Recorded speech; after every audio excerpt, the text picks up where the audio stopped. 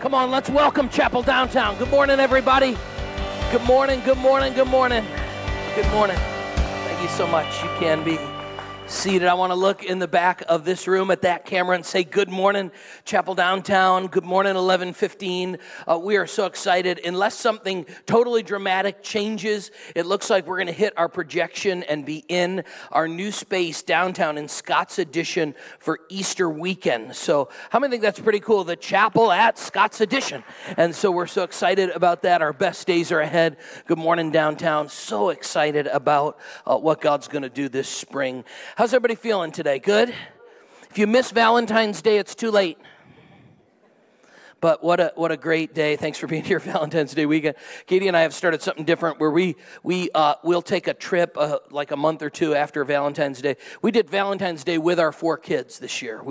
I basically bribed them, gave them each $20 to go to Target because I didn't want to go bowling, and then we watched a movie that they all tuned out at home. So it was a really special night for us.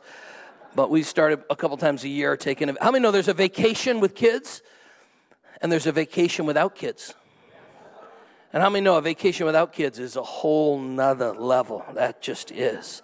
So there's a bit of relationship advice for you this weekend. But if you're new with us, last week we said we're going to spend a few weeks talking about the most important thing in our life, which is relationships. That we're going to look at God's good plan for relationships. And this month, which is Valentine's Day month, people are thinking of chocolates and red hearts and flowers and little babies shooting arrows at each other in the sky in the clouds. And we said, man, what if we took a whole month, because it's the time of year, and looked at what God has to say about relationships and God's best for us. And so in that worship guide you got on the way in, there's a little teaching note sheet there. If you want to take that out, you can take that out and follow along. It's got a few spots for blanks. And then just so you know, at both campuses, at our next step table, there's a little binder there if you want to collect those. You can take those. Those are free. You've already paid for them with your giving. So, but there's a spot there if you want to follow along and take notes. And we're looking at the life of King David, and he's actually a guy who crushes it on the battlefield and he fails at home. And man, we're just learning this month that anybody believe you can win at work and fail at home? Right? That's just true. You can win, and then David does that. He conquers, he extends the territory and influence of the people of God. He in fact is economically successful. They stockpile all they need so that his son Solomon really only has to build the temple. He's already raised all the resources. He extends their influence. But David got a few things wrong at home, and we're going to look at that this weekend. We started off last week with David and Bathsheba. If you missed that, it was kind of spicy, so you can go back and hear that last week. But I thought I was going to kind of clean it up this week, but David's life is such a mess. And I actually thought to myself, how many people are glad that every detail of your life isn't written in the Bible? Come on, don't look at me, 11:15, like no, I'm perfect. How many are glad every detail of your life ain't in a Bible, right? Like, I mean, think of this. David conquered so much, and yet he had some challenges. And I want you to see a couple of them with me. One of his sons named Amnon hurt his daughter named Tamar. So Amnon hurt his sister Tamar, and he committed abuse on her. And all of a sudden, the underpinnings of David's family starts to unravel. And one of the things David has a problem with is confronting things. He doesn't call his son out. He doesn't correct them. He doesn't challenge them. He doesn't fight for the safety of his daughter. In fact, what happens is his other son, Absalom, gets angry. Let me just show you how chaotic it is. When King David heard what had happened, he was very angry. So far, so good. And though Absalom never spoke to Amnon about this, he hated Amnon deeply because of what he had done to his sister. So what starts to happen is David doesn't confront his son. He lets the bad thing happen to his family. He abdicates his responsibility as father, as king. He avoids it. And what happens is his other son, Absalom, says, this can't be left undone. And 2 years go missing. And all of a sudden, Absalom hatches a plan and kills his brother Amnon. How many know we got a Dateline NBC going on in this Bible, right? Where are the people you like to watch murder mysteries? Come on, raise your hand, confess in church, okay? This story's got all that. So the one brother abuses his sister. The other brother gets angry because David stays silent for 2 years, so he kills his brother. And the truth is, David doesn't do anything about that either. And he goes silent for 3 more years, okay? And finally, Joab, who's the commander of David's army, says, you got to bring Absalom back and do something with him. And David says, fine, but I don't want to see him. Look at how he just keeps avoiding conflict. But the king gave this order, Absalom may go to his own house, but he must never come into my presence. So Absalom didn't see the king. This was David's idea. If I just ignore it and just avoid it and pretend it didn't happen, maybe it will go away. And how many know problems in our life, if you just ignore them and don't deal with them, they do not go away, right? In fact, I won't tell you which one of my kids, but one of my kids I discovered in the last year that they put all their dirty clothes behind their big dresser in their bedroom. One of the dressers was kind of kitty corner in the corner of the room, and there was a gap there. And so I'm trying not to say he or she so I don't give it away, but would take, when they're cleaning up their room, would just throw the clothes up over the dresser because they would disappear. And so a few months ago, I'm helping them clean, and I look behind it, and I see and I pull the dresser out, and just months of, how many know kids can be nasty? Come on, somebody. What is this? This person said, well, it's just easier when I clean it, just put them up over there and it cleans the room. And I said, well, just because you throw it up over there doesn't mean it's not there. It's still there. And just because you can't see it doesn't mean I can't smell it. Come on, somebody, right? I think some of us think, well, if I just throw this away and I just push it away and I don't deal with it, then I won't have to face this. But just write this down this weekend because I think it's true in our life. Undealt with pain doesn't just go away, okay? So all of us have experienced pain in life. All of us will experience woundedness and mistakes. Some of them done to us, some of them done by us, some of them done, all of that. And the challenge in question this weekend isn't do we have pain? It isn't, do we have wounds? It isn't, have we not had to deal with things? The question is, have we just ignored it and pushed it away and not dealt with it? In fact, Absalom gets so frustrated with his dad that he finally says, because I wanted to ask, so what he does is he lights the field of Joab on fire. So I want you to think of this: murder, abuse, fleeing, on the run, arson, right? How many feel like how many are feeling better about your family, right? Like, man, I thought we had issues. We don't got issues like this. So finally they said, Absalom, why'd you light the field on fire? I wanted you to ask the king why he brought me back from Geshur if he didn't intend to see me. I might as well have stayed there. Let me see the king. If he finds me guilty of anything, then let him kill me. Here's what he's saying is, the king's just ignoring me. He's just avoiding me. He's just leaving me alone. I'd rather be dealt with harshly than just ignored. And this is the story of David's life. He just avoids dealing with things. And so this week, and I know it might feel a little bit heavy, but I want us to just sort of face some things that might be true in our lives and not dwell on them and not nurse those wounds, but give them to God and realize there can be health at the other side of brokenness. How many are grateful this weekend that even if you have a past and mistakes and wounds, that God's grace, hey, friends, God's grace is greater than all our problems? Can anybody say yeah to that this weekend, right? And that's our comfort and confidence. And I think what happened is David didn't deal with these broken areas of his life. And what we're going to see happened in his life is that the pain came. But I want to show you where it came from, okay? I want you to look with me at some of the challenges David faced. And the first thing I would tell you is this: David grew up one of 8 sons. He's the youngest of 8 sons. His dad's name is Jesse.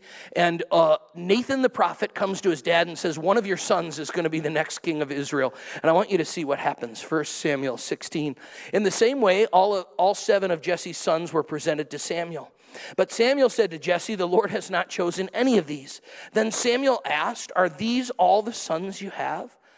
They're still the youngest, Jesse replied, but he's out in the fields watching the sheep and goats. How many know it would hurt your feelings if somebody told your dad, one of my kids is going to be king, and they didn't think you needed to be there? Like, why does he need to be here? It's surely not him. That's actually what happened. And David has to, first of all, experience the woundedness of his father not thinking he could do it, not thinking he was up for the task, and he had to deal with this in his own life. In fact, just maybe write this down this weekend, that father wounds in our life have to be healed. Father wounds do. And David experiences his dad when his dad gets the news that all of the sons, one of them is going to be king. His dad doesn't even think he's worthwhile to bring into the room.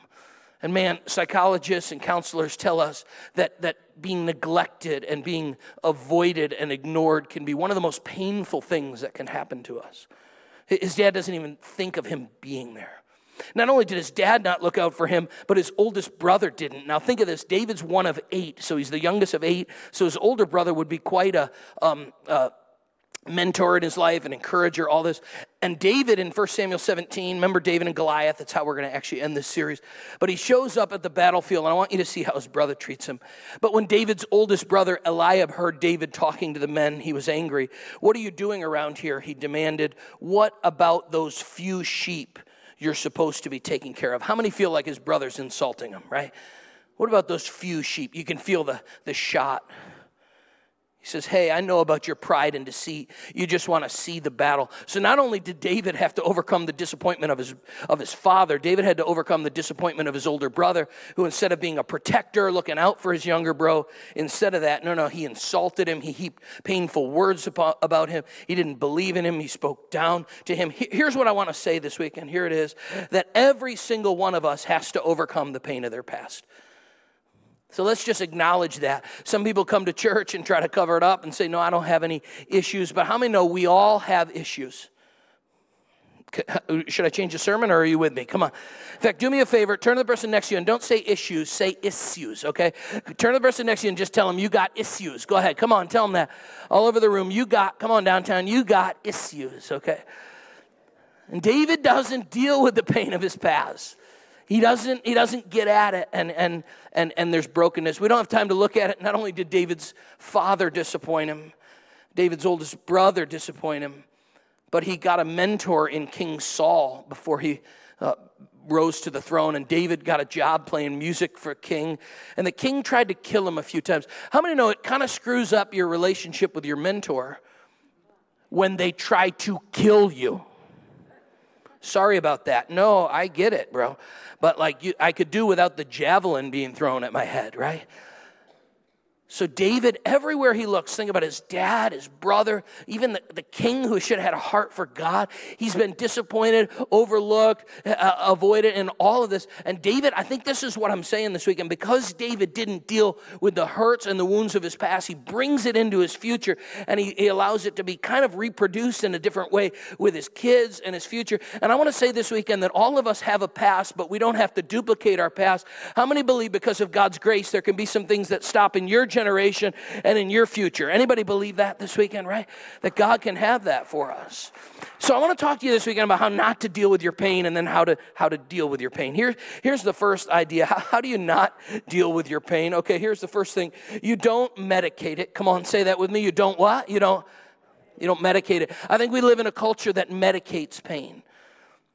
In fact, David, I think, tried to medicate his own pain. We can't go into it this weekend, but he tried to do this just in all kinds of ways. I think we do too. We do, whether it's with drugs or alcohol or food or sex. We try to cover our hurts with substances. I think we live in a culture that's more medicated than ever.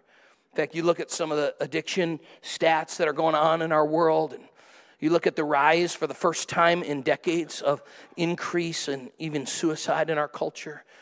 We're living with a culture that has so much going on, and yet so many things broken in us and alone.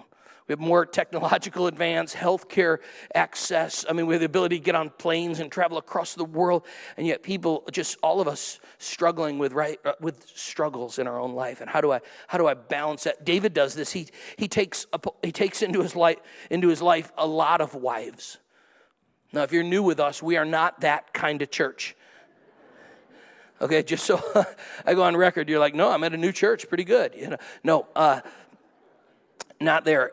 David takes multiple wives. He has some concubines too. I'm not going to explain that. You can email your Sunday school teacher. They'll tell you what that was, right? But David's going to fill his life with something to cover up the pain of what he dealt with. He's trying to medicate it. That's one of the challenges. Not only don't medicate it, but other people, instead of medicating it, they just try to overwork it. they motivate it, right? Like for some of you, it's not the challenge of sitting down and finding a substance that can dull your pain. It's staying so busy that you never have to sit alone in the chair and let the ghosts come back, right? If you could just stay busy, keep your mind occupied, you'll never have to feel anxious. In fact, psychologists tell us that there's a brand new anxiety disorder in our culture, which is when we are separated from our cell phones, that we can, there's an increased level of anxiety in our life. Now, at the 9:30 service, I asked, how many of you have that anxiety when you're separated from your cell phone? And only like 3 people were like me. And I was like, I don't believe you. So how many of you will be honest? You leave your house and forget your cell phone, and your anxiety is going up. Come on, raise your hand. Okay, yeah, an honest service. Thank God, right? Like just sitting alone, we don't know what to do in line if we're in line alone, right? Or like if I can't, what am I going to do? I'm going to have to stand in line and just stand here and do nothing for a minute, right? Like what a strange reality. Some of us, I think we can motivate our life. I'm just going to work hard. I'm going to stay busy. I'm going to keep going after things, and it's going to just distract me from my pain. So I never have to sit down and deal with what's broken in my life. I'll just stay busy. In fact, David's son, Solomon, tells us the meaninglessness of all this. These are the words of the teacher, King David's son, who ruled in Jerusalem. Everything is meaningless, says the teacher. Completely meaningless. What do people get out of all their work under the sun? I'm not trying to say work's bad, but I think here's what Solomon is saying, that if you and I think we can fill the whole of our life in brokenness by just work or just busyness, it won't satisfy.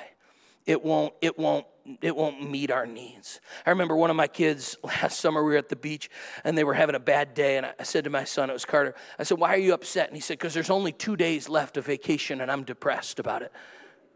How many of you have ever had that experience? You're like, oh, I'm almost going to have to go back to my real life. So not only am I going to be upset that I got to go back to my real life, I'm going to spend the last few days of this vacation miserable because I'm about to be miserable, and I want you to be miserable with me.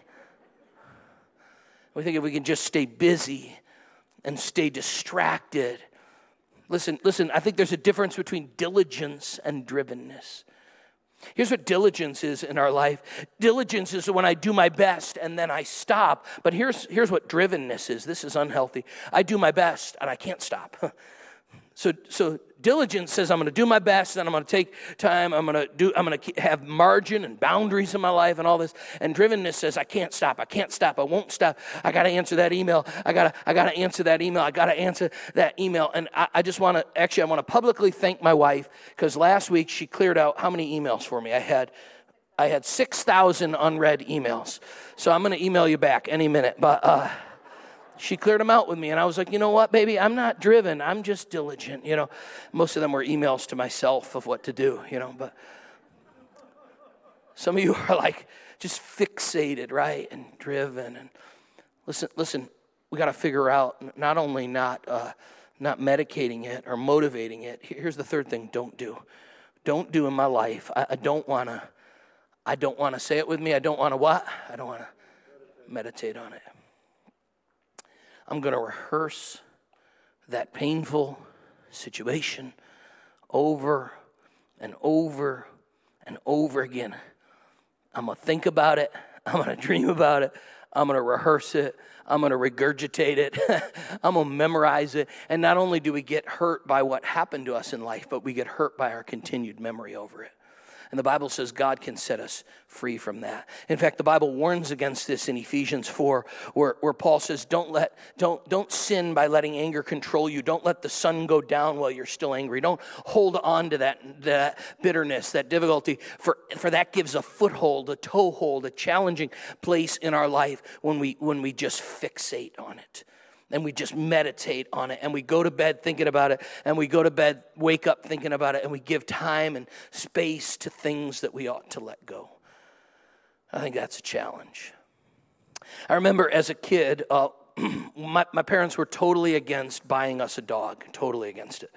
And finally, at age 12, I wore my mom and dad down, and they bought me a dog. And you don't know, my mom hates dogs, hates them.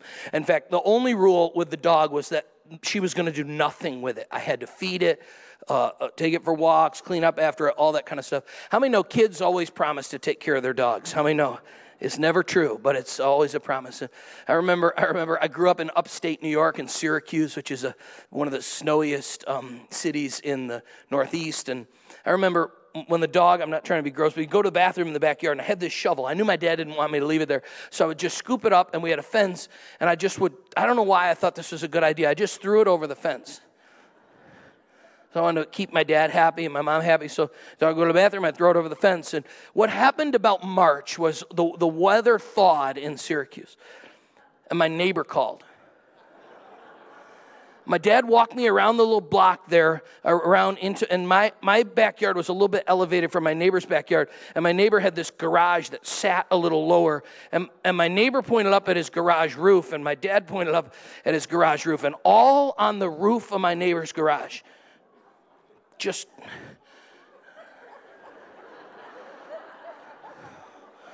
I didn't know what to do, so I thought maybe I could throw him off. I said to my dad, why would he do that? I don't get it. My dad's like, well, the neighbor thinks maybe you did it because it's right over our fence, and he doesn't have a dog, and we do, and it wasn't there last year, and now there's nothing in our backyard, and so literally I had to get a step ladder. How many know just because you throw it over the fence doesn't mean it goes away? And I'm convinced some of us just think if I don't deal with it, I don't give it to God, I don't in a healthy way process it, if I just chuck it away, then it's going to disappear, and I'm going to be able to click my heels, and everything's going to be fixed, and that isn't true. Time doesn't just heal it. Doing the right things with time brings healing. So let me give you 3 quick things, and then I'll land the plane this weekend. If we don't deal with pain that way, here's how we do deal with pain. Here's the first thought this weekend. Just write it down. How do I deal with pain? I got to, come on, say it with me. I got to what? I got to face it, okay? I can't deny it. I can't say it isn't there. I can't say I'm going to avoid it. I can't just take the shovel and throw it over the fence. I can't. I got to face it. This happened.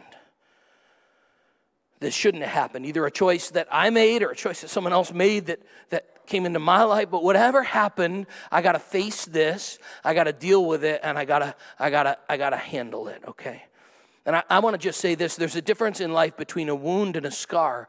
A scar is when a wound is healed. And sometimes people want to avoid life and say they don't have any scars. But I want you to know, aren't you glad that God uses scars in our life? In fact, do you know the most famous early Christian follower of Jesus was a man named Paul. He wrote so much of the Bible. And his story before being a Christ follower is of killing Christians. How many know this is a bad part on your resume when you're trying to become a pastor? I want to lead this church. Well, what did you used to do at your last job? I killed a lot of people who led churches. Well, I'm sorry, sir, we're moving in another direction. You know what I mean?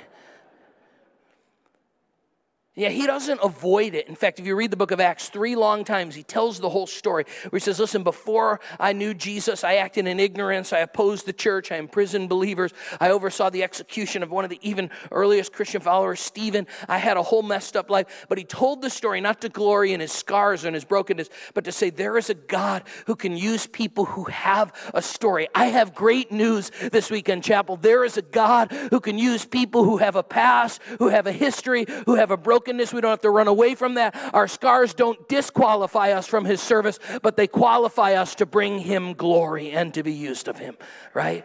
And that's part of God's purpose. In fact, maybe just write this down. I think it's true. Never follow a general without scars, because that means they haven't been in a battle. Part of life is having some scars. And you know the difference between a scar and a wound? A scar is a sign that it's not bleeding anymore, okay? God healed you from it. And I really believe God somehow in his purpose and plan uses the broken places and the mistakes and the things that we thought and did. No. And God uses them for his purpose. So you gotta face it, okay? You gotta face it. All right, here's the second thing. How to deal with pain. Here's the second thing. You gotta, come on, you gotta what? You gotta forgive it. Now, I know this is hard because you're here this week and you're like, forgive. I don't want to forgive. And let me tell you what forgiveness is not, and then I'll tell us what forgiveness is. Forgiveness is not saying that what that person did wasn't a big deal. Forgiveness is not saying what that person did was okay. Forgiveness is not saying what that person did is excusable. And forgiveness is not even minimizing what they did. Forgiveness is just saying that God has forgiven me a lot. And rather than letting this thing control me, I'm going to have to learn to forgive it. In fact, Paul says this in Philippians 3, this one thing I do, I forget the past, and I look to what lies ahead. I press on to reach the end of the race and receive the heavenly prize for which God, through Christ Jesus, is calling us. I got to forget the past and look forward to what lies ahead. Here's what forgetting is. It's not literally not remembering. It's just not letting that thing have power over you anymore. Right? You get the difference? Forgiving isn't saying I don't have a memory of that. It's saying that thing that used to have power in my life doesn't have power anymore in our life. In fact, just write this down. Until you let the past die, it will not let your future live. Okay? So you have to learn to forgive. I'll never forget one of my elementary moments where I had to learn to forgive. One of my good friends who lived close to us went to the same school as me, and we were in third grade together. His name was Christian Fergali. And we had, in our third grade class, we had a desk where you could store some supplies. But, you had extra school supplies. So there was a back part of the room behind a curtain where everyone had their name and different school supplies stored. And my teacher came to me and said, Brandon, you didn't bring your Elmer's glue. And I said, well, I did bring my Elmer's glue, and I know it, and I remember it. And I went in the back, and here's what Christian had done. He had erased my initials off of the Elmer's glue and put his initials. I could kind of see it, because my initials are BS. I'm just going to let that settle in for a minute here this morning. A preacher, that's BS. And I'm on the back, and I'm looking, and I know he stole my glue. And let me tell you, this hurt me, because Christian and I, we hung out. We had freeze pops together in the summertime. Went to the pool together. Christian, if you wanted my glue and you would have asked me like a man, I would have given you my glue. But how are you going to do me like this? Okay, behind my back, you're going to erase my initials off of my glue and put your initials on my glue. And I remember that was a real problem in third grade. I remember in sixth grade, that's when you graduate elementary school, because six up there is still an elementary in New York. And sixth grade graduation, I looked at Christian, and I remember still being mad about Elmer's glue. Like, I've held it for 3 years. I'm still mad and hurt at him for a $1.99 thing of glue. I can't believe you do me like this. I trusted you like a brother. You stole my Elmer's glue. You made me look like a liar in front of my teacher. You know that's my glue. Every day, I just hope that I hope your grades are bad, your life is bad. Remember how the nurse checked us for lice? I hope you have it. All that. Come on, somebody, right? Let's get real. $1.99 glue, right? And I'm weirdly enough, I'm at sixth grade graduation looking at Christian thinking, why'd you steal my glue? Holding on to it. Anybody ever held on to something stupid like that? Okay, just 11 of us. But okay. How many know it's easy to say to forgive, it's hard to forgive, okay? But I want you to just look at this. I think this was my thought. If I forgive him, it's okaying what he did. But just look at this. I think it'll help us. Forgiveness doesn't make them right. It just makes us free, okay? So forgiveness doesn't say it was okay to steal my glue. Dude, you shouldn't have stole my glue. And on the judgment day of Christ, you're going to give an account. And Christian, if you're watching on our Vimeo page, it's time to come clean, okay? Forgiveness doesn't make him right for stealing my glue, but it does make me free so that I'm not a 40-year-old pastor still carrying it on the stage, right? For some of us here today, you faced it, now it's time to forgive it. In fact, Peter came to Jesus one day, and I think because he was using a biblical number, the number of 7, I think he thought Jesus was going to be proud of him when he was telling Jesus how many times he'd forgive someone. 7. I think it's a drop the mic moment for Peter, like 7 times. Wow. Watch this. And he's waiting for Jesus to say, way to go, 7 times, whoa. Jesus says, no, let me drop some Jesus math on you. 70 times 7. 409. Basically what he's saying is you're going to have to forgive and forgive and forgive and forgive. Because we've been forgiven much, we can forgive. Anybody in this room grateful that God hasn't treated you as your sins deserve? Anybody grateful that God hasn't treated us fairly, right? He's given us grace. So Jesus says, how can you who've been forgiven this big debt hold a little debt in comparison? No. Those who have been forgiven much, forgive much. Forgiven people, forgive. Forgiven people, what? Come on. Forgive. Come on, let's say that twice together. Forgiven people, forgive. Forgiven people, forgive. That's what they do.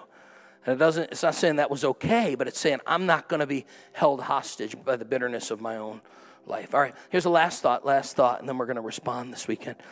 How do I deal with pain? I gotta follow Jesus away from it. You know, Jesus says to one guy in John chapter 5, do you want to get well?